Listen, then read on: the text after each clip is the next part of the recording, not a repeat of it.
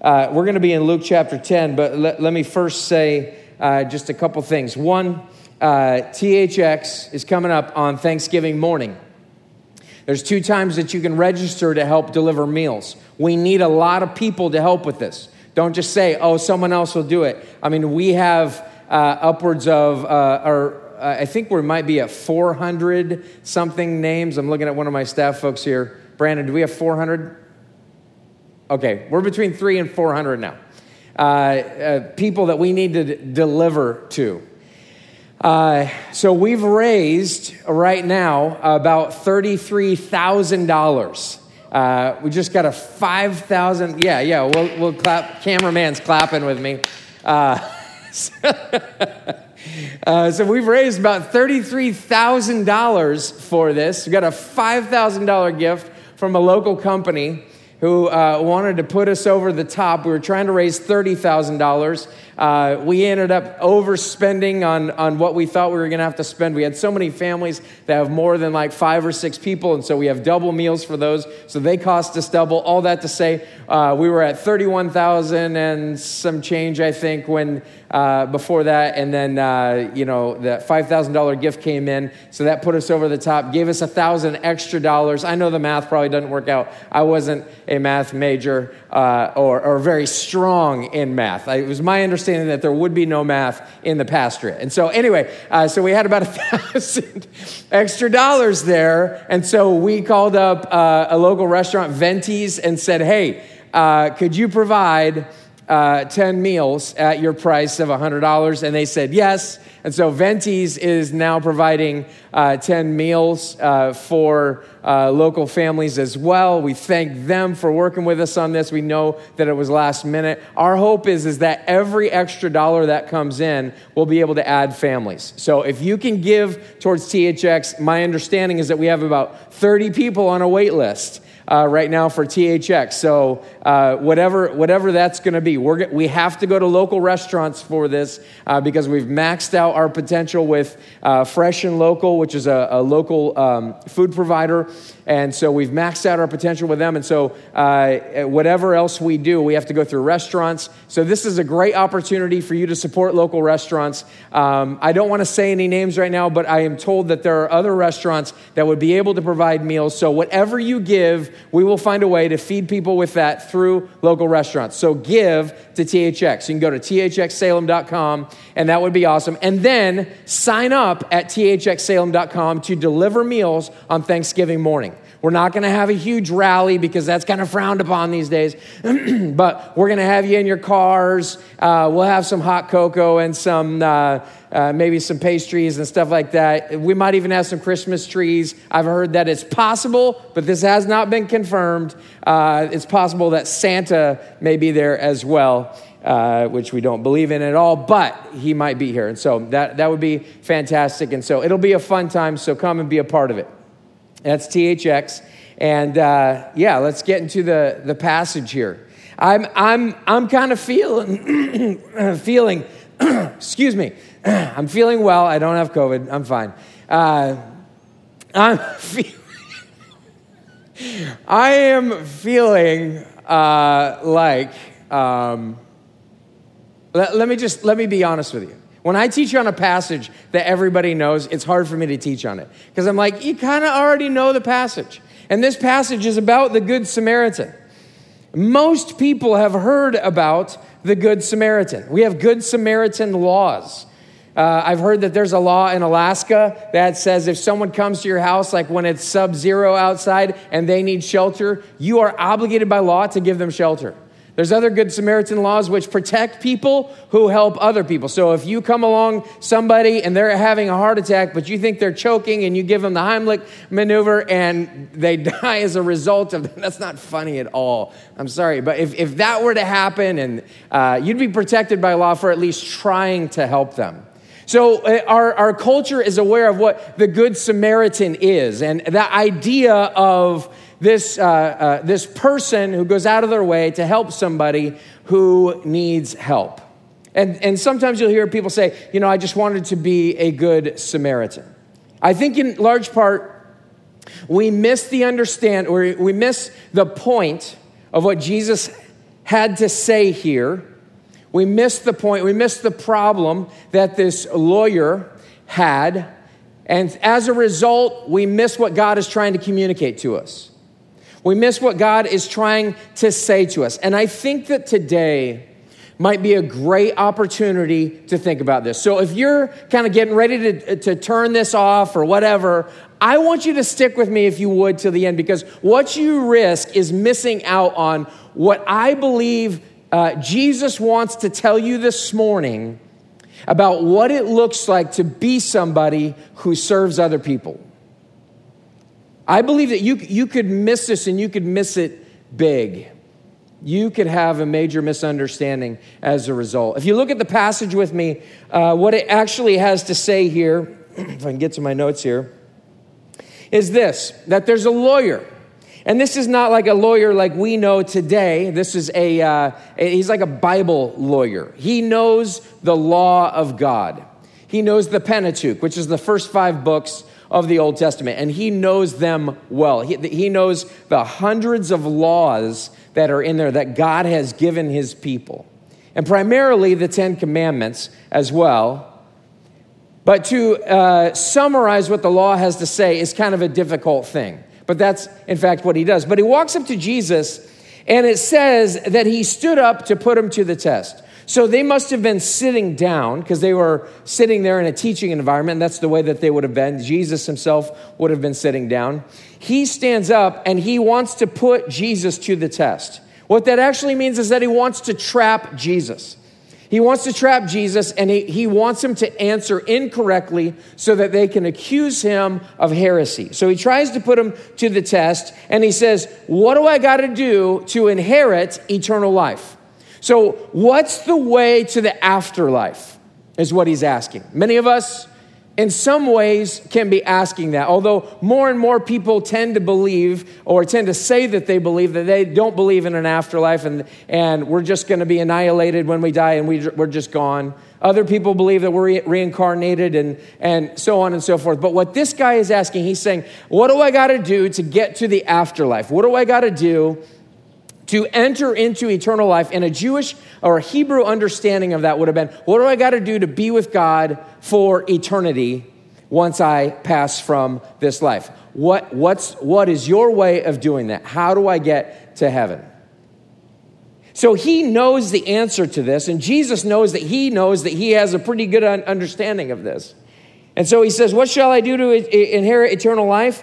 And Jesus, instead of entering into the trap, Jesus turns it around on him and ends up trapping him. Now, Jesus, when he traps somebody, it's always out of love. He's always loving the person that he's allowing to experience the trap themselves. So Jesus turns it around on him and he says, what is written in the law? How do you read it? And here's another point that we should be aware of, and that is that this guy, as a very religious person, would have had what are called phylacteries, a big word. And it basically means this, is that they have come to understand Deuteronomy 6:4, the Shema, so well that they have physically tied scripture around their head. They had these little boxes. They said they were leather boxes that had little pieces of paper that were stuffed in there that had Deuteronomy 6:4 in there and other things. And they would have had them around their wrist and so forth, in essence, obeying that passage. And so Jesus is essentially saying to him, he's saying, you know what it is. It's on your head. It's around your wrist. Why don't you tell me? Mr. Smarty, I don't think Jesus would have said that, but Jesus says, what is written in the law? How do you read it? Jesus turns the trap around on him. And the guy answers and says, you shall love the Lord your God with all your heart, with all your soul, with all your strength, and with all your mind, and your neighbor as yourself. And Jesus says back to him, you have answered correctly. Go ahead and do that and you'll live. The man is thinking that Jesus is going to say, no, that's not the way. He's trying to trap Jesus. He's trying to get Jesus to say something that is against the law of God out of the Pentateuch. And Jesus says, you got it right. That's exactly right. What you really need to do is you need to love the Lord your God 100% with your heart, 100% with your soul, 100% with your strength, 100% with your mind, and you need to love your neighbor 100%. Everybody loves themselves. We talk about this in culture a lot, like, above all, love yourself, or be true to yourself, and those kinds of things. But for the most part, and I would say almost 100%, people always love themselves way more than they love anybody else. We're always concerned about ourselves. And so Jesus says, you are exactly right. You got to love people 100% like you love yourself, and you'll live. You're in. You're there. So this guy thinks to himself, and he goes, uh-oh. Okay, well, if that's what I got to do, then who is my neighbor? Look at what he says next. But he, desiring to justify himself, said to Jesus, and who is my neighbor? Who's the guy that I'm supposed to love this much? Like, all right, if I'm going to be held to account for loving people 100% the way that I'm supposed to love God, then who do I need to love like that so that I can be sure to get into eternal dwellings? What do I have to do? So then Jesus says, let me tell you a story. So he tells him this story. He says, a man was going down from Jerusalem to Jericho. Now, the road from Jerusalem to Jericho, every commentator I read said that the road itself is treacherous. The road itself is treacherous. It is a dangerous place to be. It's a very dangerous place to be alone. It's not a good place to be at night. You shouldn't be there alone. It's difficult just all by itself. And so Jesus says, this guy is in a part of town that he should not be by himself. And the assumption is that this guy is a Jew. So here is a Jew. He's going from Jerusalem to Jericho, a very stupid move. He's going by himself, again, very dumb. And lo and behold, what happens is that he fell among robbers. So there's some bandits, or whatever you want to call them, who are on the road. And this is a very common occurrence. There's historical evidence that there were people who were taken advantage of on this very same road. And so he, of course, falls among people who steal from him. They strip him, they beat him, and then they leave, and they leave him half dead. So this guy, the Jew, who he's assumed to be a Jew, he is laying on the side of the road. He's half dead, and here he is, and he has no way of helping himself. Now, by chance, a priest was going down that road, and when he saw him, he passed by on the other side. Now, it begins to sound like a racist joke to me, because it says a Jew, a priest, a Levite, and then a Samaritan, and it kind of goes off from there. So it kind of sounds that way a little bit, but that's not what's happening here. Jesus says, let's just say that a holy man begins to walk by. And who is this holy man? He is a guy that everybody would expect would do the right thing in that situation. He's the guy of all people that should know what to do. And what do we know from culture today? And that is that people who are in positions of authority oftentimes do not follow their own rules. I don't know. Have you heard about any of those recently? I don't know. I've heard about a couple. I've heard about government officials. I've also heard about pastors, evangelical leaders, priests. So here's a priest who doesn't do what he's supposed to do, which is to love people. So he doesn't love people. The next person that he says, so likewise a Levite, when he came to the place and saw him pass by on the other side. So now you have two guys who are in ministry. These are religious people. They have positions of authority. And what it says is that ultimately both of these guys, if they were to touch a dead body, they would have been considered unclean for a period of time. Maybe it's 14 days, something like that, until the COVID passes or something along those lines. We have no idea. But they were not supposed to touch this person. And otherwise, they would be unclean. For them, They desired so badly to not be unclean that it was worth allowing this guy to potentially die. Their love for this man was pretty low. And the expectation here with this story is that these, so you're talking about a priest, you're talking about a Levite, you're kind of going down the line from the greatest authority to the least authority. And the expectation is that Jesus was going to say, then just a regular Jew was walking down the street. A Jewish man was walking down the street. And the moral of the story would be, see, this lowly Jew takes care of this man. And so therefore, isn't that great that somebody who isn't in a position of authority takes care of this man when these people in high places didn't? That's the expectation, but that's not what Jesus says.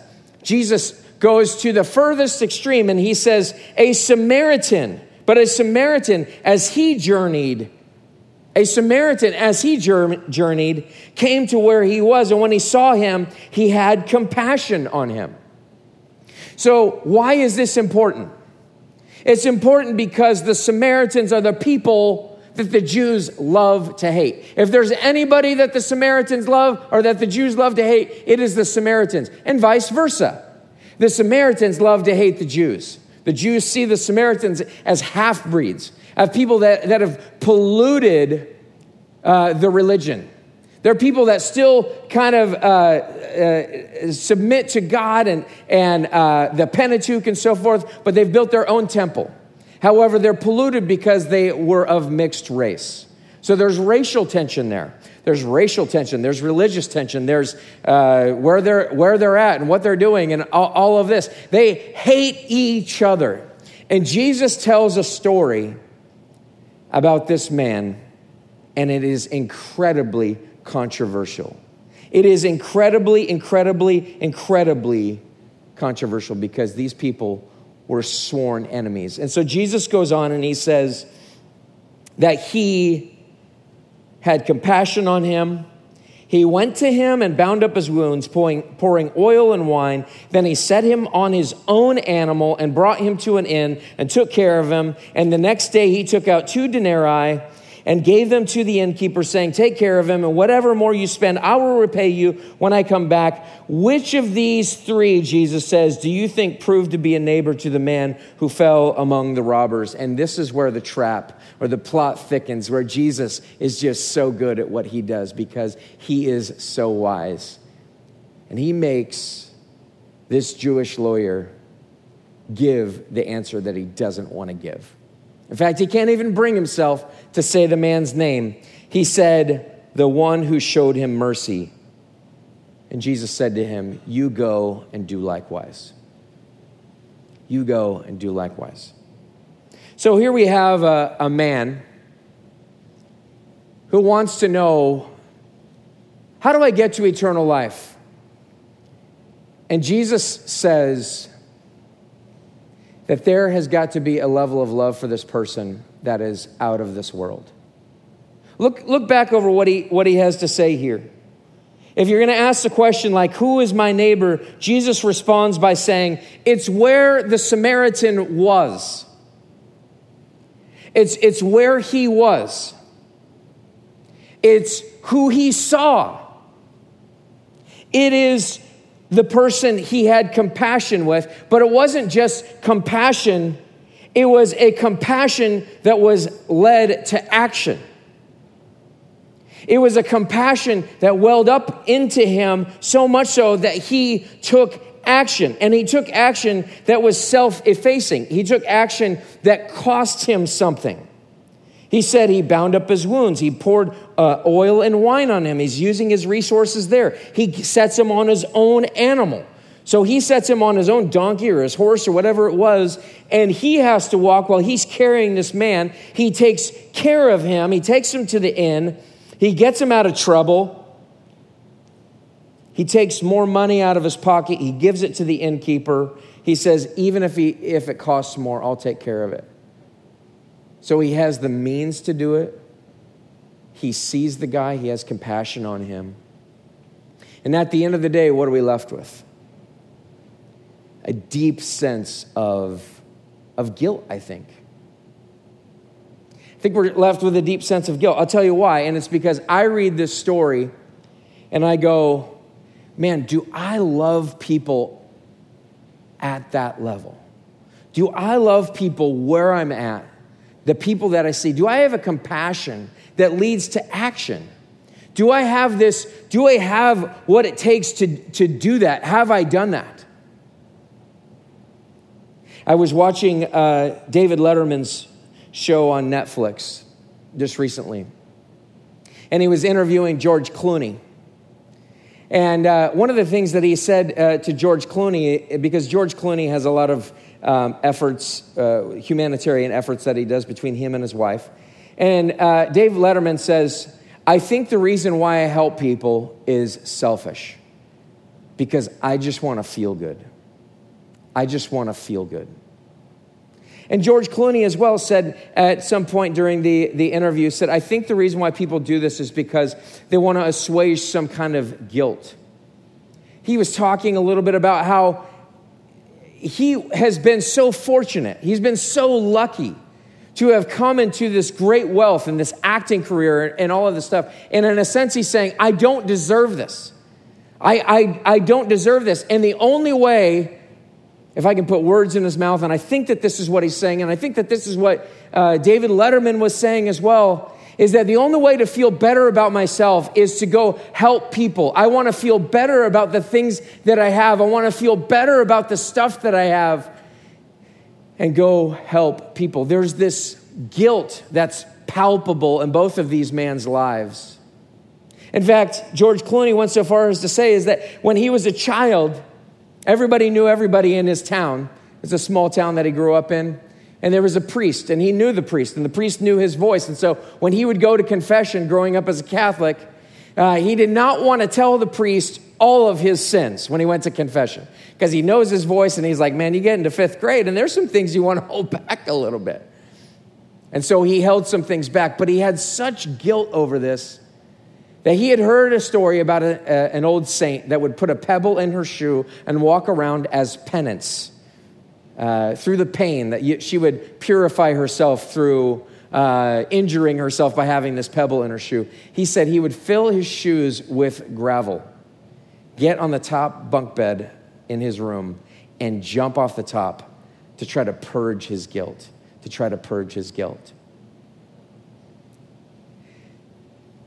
That same guy, George Clooney, is still jumping off the top of bunk beds, because he's trying to purge his guilt. And who knows what it's rooted in, how fortunate he is. Perhaps all of the people that he has helped, or all of the people that he has hurt, I should say. And he's assuaging, he's trying to pay penance for some type of guilt, for some type of sin in his life.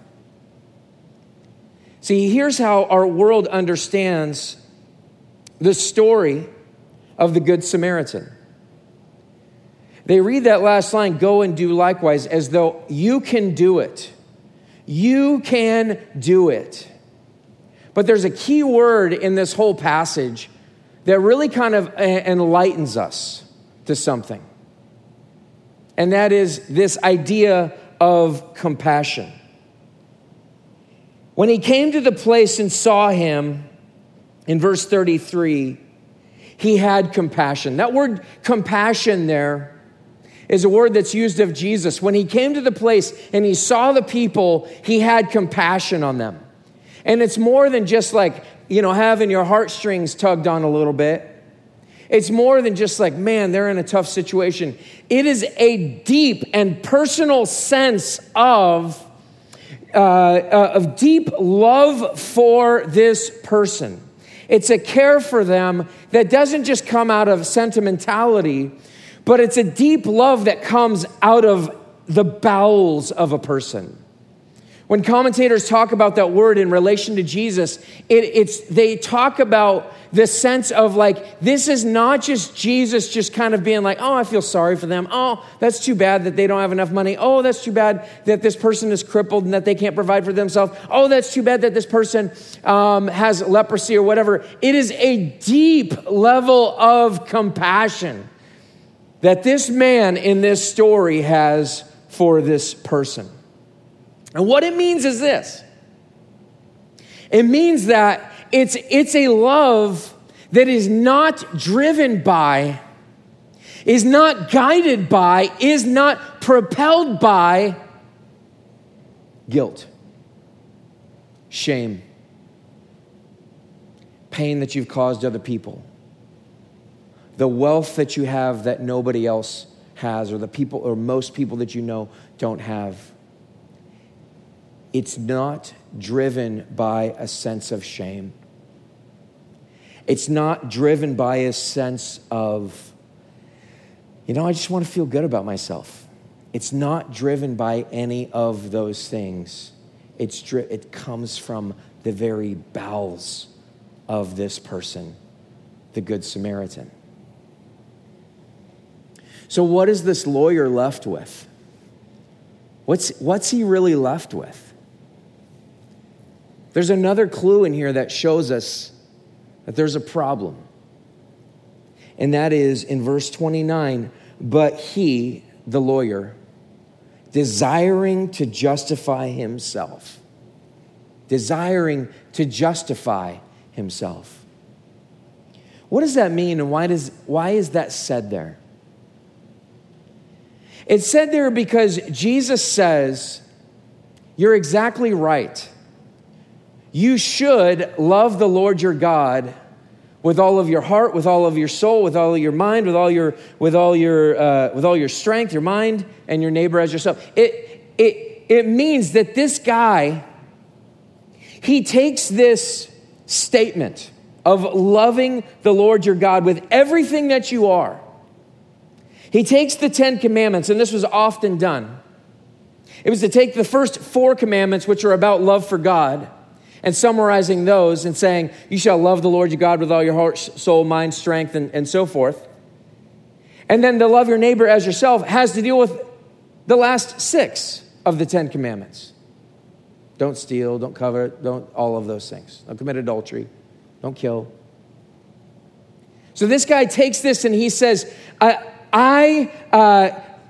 I believe that I can, or I have fulfilled that law. I believe that I've done it. And do you know where I have been this week?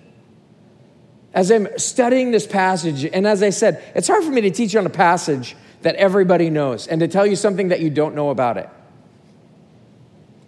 So what I've been thinking as I'm reading this passage is that, like, man, do I love God in that way? And so I've been looking for all of the ways that I love God and, like, have I been serving? But here's the thing that I'm doing in my mind.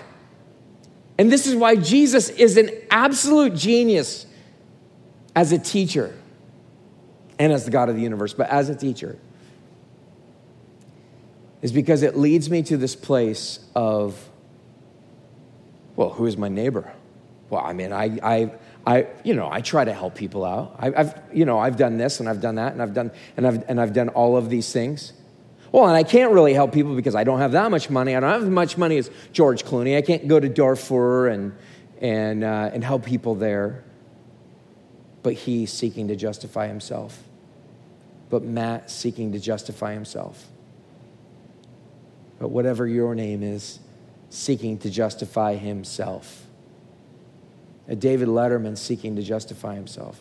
A George Clooney seeking to justify himself. You know what our problem is? We read the story of the Good Samaritan and we say, that's right. That's what it means to be a good person. That's what it means. What the world needs now is love, sweet love. All you need is love. Think about all the songs that are about love, and they say it over and over and over and over again. But there's not a one of us that naturally comes by the ability to have a deep, guttural love from our bowels that comes out of just sheer love. And the reason is because we're trying to justify ourselves. We're trying to make ourselves feel good. And at the root of it, David Letterman is right. It's probably the only time I'll ever say that in a sermon. At the root of it, he's right. It's selfish from the word go. And guess what? It's not real love. That's not real love.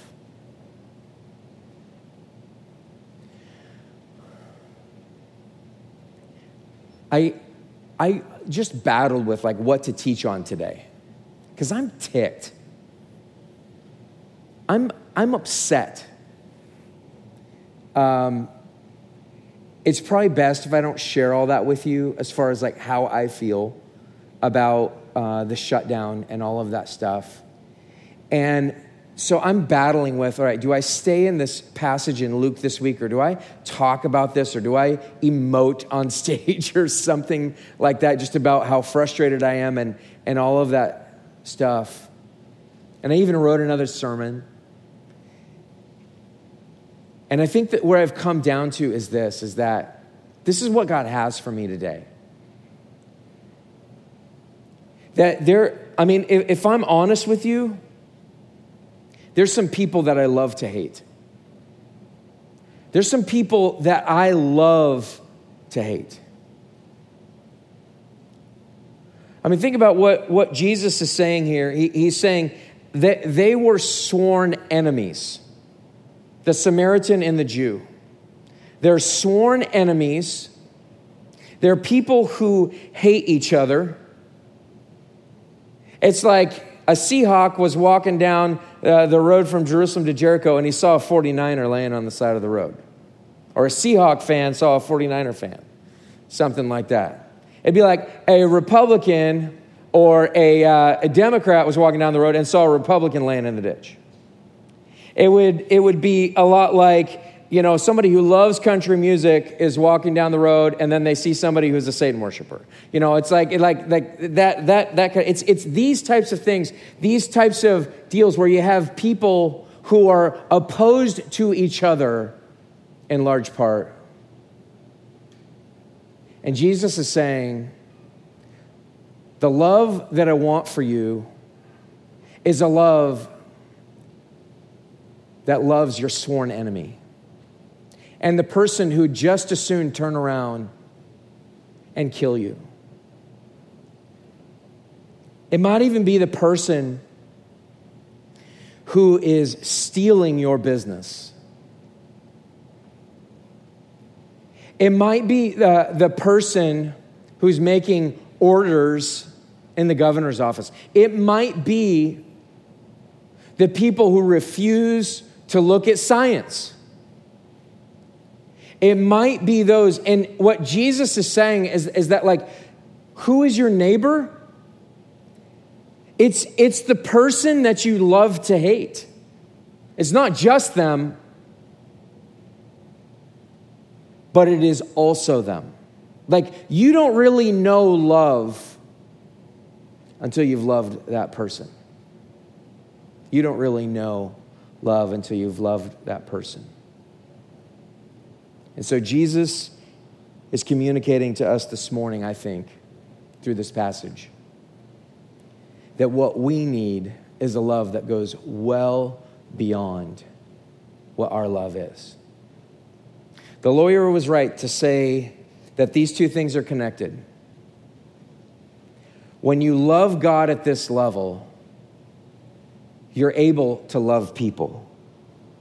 See, love for God produces a compassion that turns to action. Love for God produces such an intense compassion for people that it leads to action for them. Now I'm left with some more shame and guilt. And you could feel it as well. The truth is that I probably know of people in my life that I drive by or that I see or that I know have issues, and I say, I don't have the time. And when those two things are connected, love for God and love for people, like I'll love people in accordance with how much I love God. One of the things that I start to say to myself is I start to say, man, do I even love God? Do I even know him? Do I even have relationship with him? Do I even love this God? Do I care about him at all? And the truth is, I look at it and I just go, oh my gosh, man, like I could love people so much more. And what does that say about my relationship with God? So me and my wife, we went on a walk last night, and I'm always tormented when I'm getting ready to write a sermon. I mean, as much I studied all week, and I'm still like Saturday night just going, God, what do you want to say through me? It's terrible and beautiful at the same time. And so I'm walking with my wife, and I'm saying, I just don't feel like I love God at this level. I just don't feel like have I loved people in this way? And you know what? When we stop justifying ourselves and saying, yeah, I've done this, I've done that. And we start to receive what Jesus has to say, man, I don't love the people that I love to hate. Dude, there's a lot of people that I don't say it out loud. I mean, maybe you do or whatever. I typically don't. Maybe not in front of my kids at least, but I don't love the people that I love to hate. And I think we get down to the place where Jesus wants us to get, and that is, I don't have it in me. I don't love God on that level. I don't love people on this level. And I think this is what Jesus wants us to hear. He says, I know. I just wanted to show you. I wanted to show you that you, in and of yourself, do not have what it takes to be the most loving person possible. In and of yourself, it'll always be motivated by guilt or shame or pride. Or just because you want to feel good, it'll always be motivated by that. And Jesus is saying to us this morning, that is not good for you. And more than that not being good for you, that's not good for our society. Because we will not love the people that we love to hate. And I don't have to tell you that our society is in shambles because people hate each other and they refuse to love one another. And men and women, Christian people who have experienced the love of God have always been people who have loved the people who've loved to hate them. That has been the defining influence historically of what Christian people do. They don't just take care of their own, but they take care of the folks on the other side of the aisle. They take care of the people that hate them and that are trying to kill them, and they love them. That what the world needs now, what this nation needs, what our community needs, what our church needs is a community of people that are so in love with God that it expresses itself in love for people.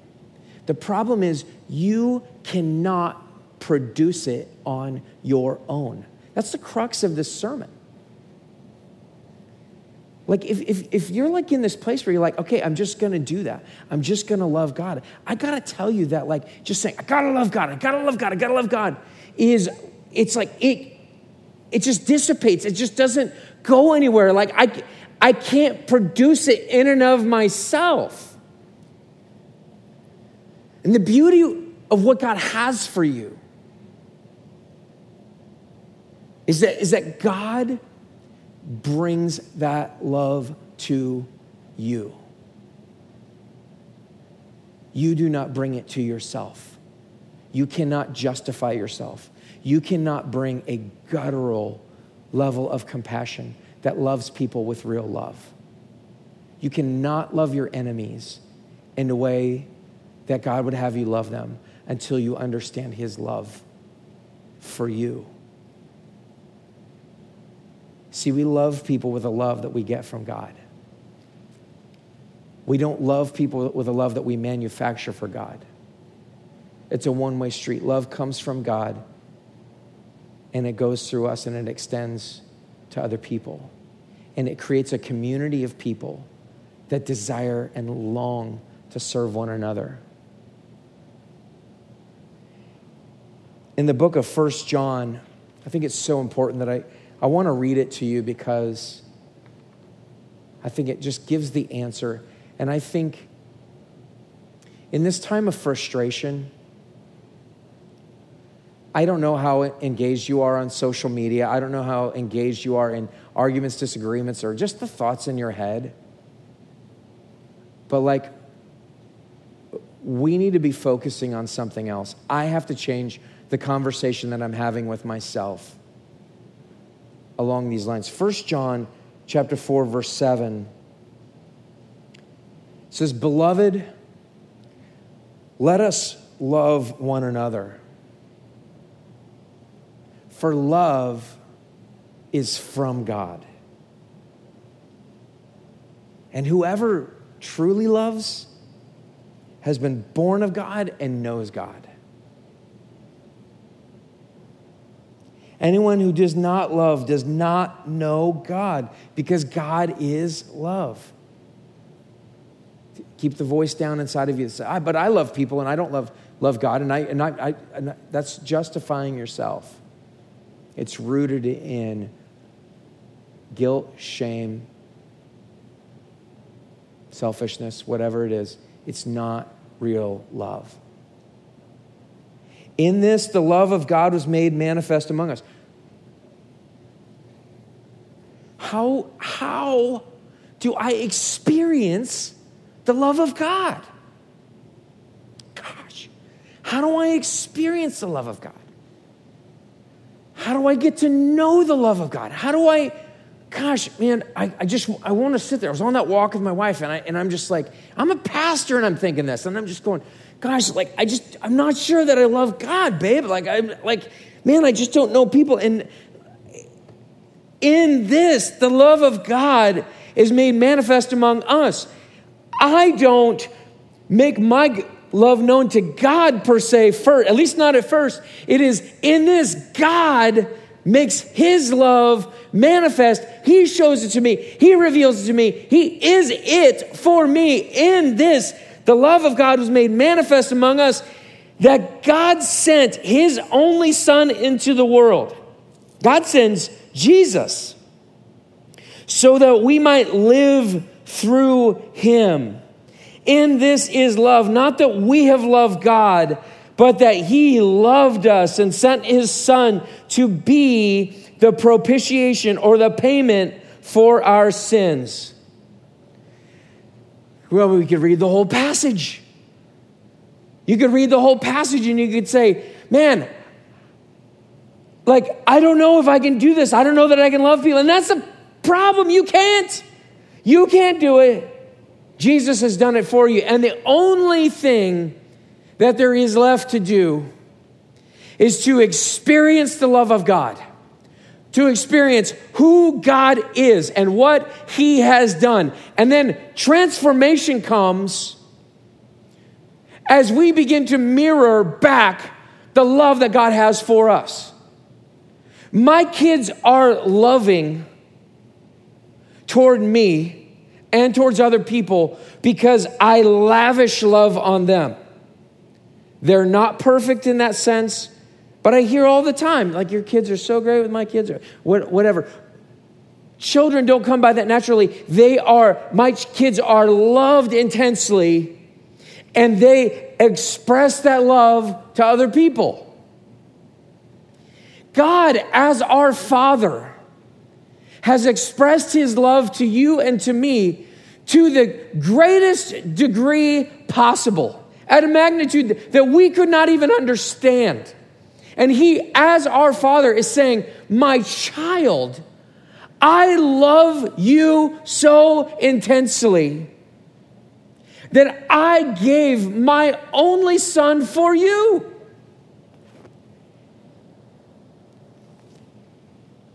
Oh man, I could preach another sermon on that passage.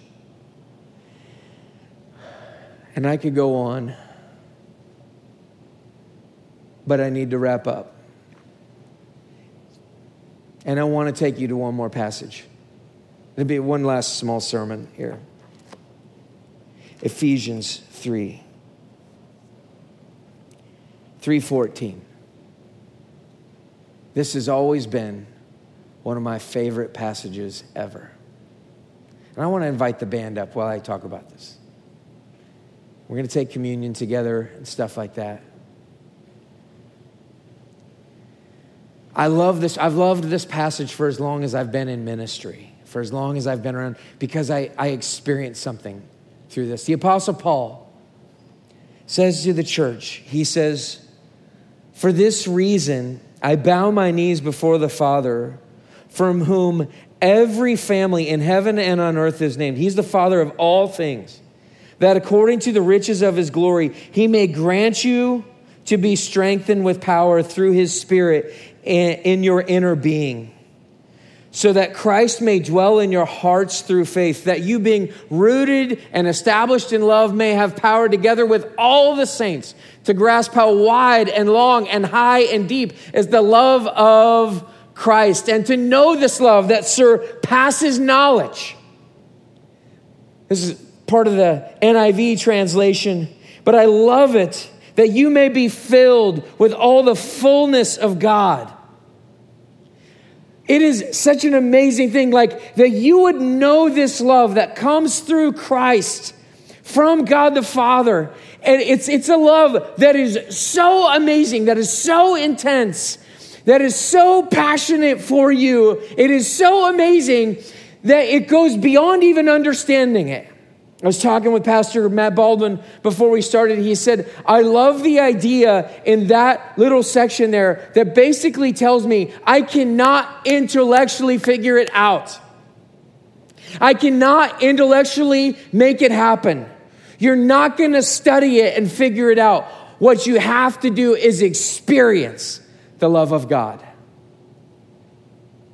And some of you are asking, how do I experience the love of God on that level? Well, it has to begin with understanding that you cannot justify yourself. You guys can play something, right? I just keep waiting for you to start because I'm about to wrap up here. And we can't wrap up a sermon without soft music playing behind us. I know Jesus always had somebody on a harp right next to him. I totally screwed up this ending now, I know.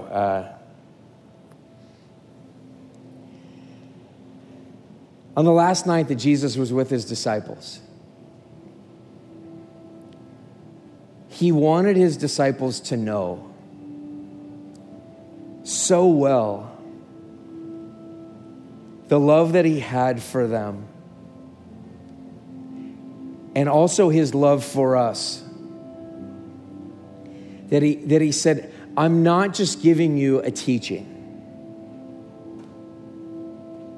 I'm not just giving you a teaching. I'm giving you my very self. The Samaritan is a faint resemblance of Jesus because he gave of himself. He put himself at risk. Financially, he put himself at risk by even stopping and maybe being assaulted himself. But Jesus went far beyond just putting himself at risk. He put himself in harm's way and experienced all the bad that there is to experience, all the evil that there is to experience. Jesus experienced all of the punishment that you deserve, that I deserve. And what he says to his disciples is he says, my body is broken for you. And he says, this is my body. It's being broken for you. And so for you, those of you who are sitting there and you're saying, it's true, Pastor Matt, that I never feel fulfilled when I serve people. It kind of makes me feel good for a moment, but then I realize I'm just selfish. I'm just trying to assuage the guilt of the fact that I have so much money. I'm just trying to assuage the guilt of all of the bad things that I've done towards people. I'm just trying to do more good things than bad things. And ultimately, it's flat. It's not real love. It's just for me. Jesus says the way around that is through faith in him. God sent his only son to the cross to be the Savior of the world. And if you trust in him, if you trust that he is the only way, that you accept his love for you on the cross, acknowledging your own guilt and shame, he will save you right where you're at, right here and right now. It's over with. It's done. It is finished. You are his, and his love will be shed abroad in your heart. Do you want that? You can pray to God right now. The most silly and childish and weird and strange prayer. There are not specific words to say. Just pray to God and say, God, I want that. God, I need that. I'm a sinner in need of grace. I need your mercy on my life. I see that you did that for me on the cross. Give your life to Jesus Christ today so that you can understand that he already gave you his. And for those of us that are believers here this morning, can we take a moment and confess our sins to God and thank him for the cross? Would you bow your heads and close your eyes with me? Lord Jesus, I pray that you'd bring to mind my sin, my shame, my guilt.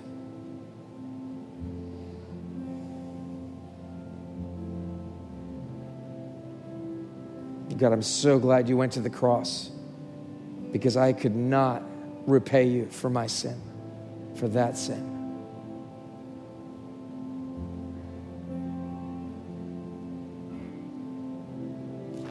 Jesus says, this is my body, which is broken for you. Do this in remembrance of me. Let's partake of the body.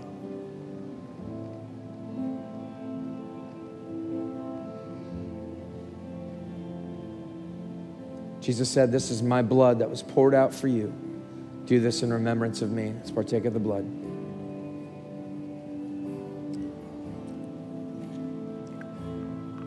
Thank you, Jesus. Let's continue to worship for a few moments. Stick with us.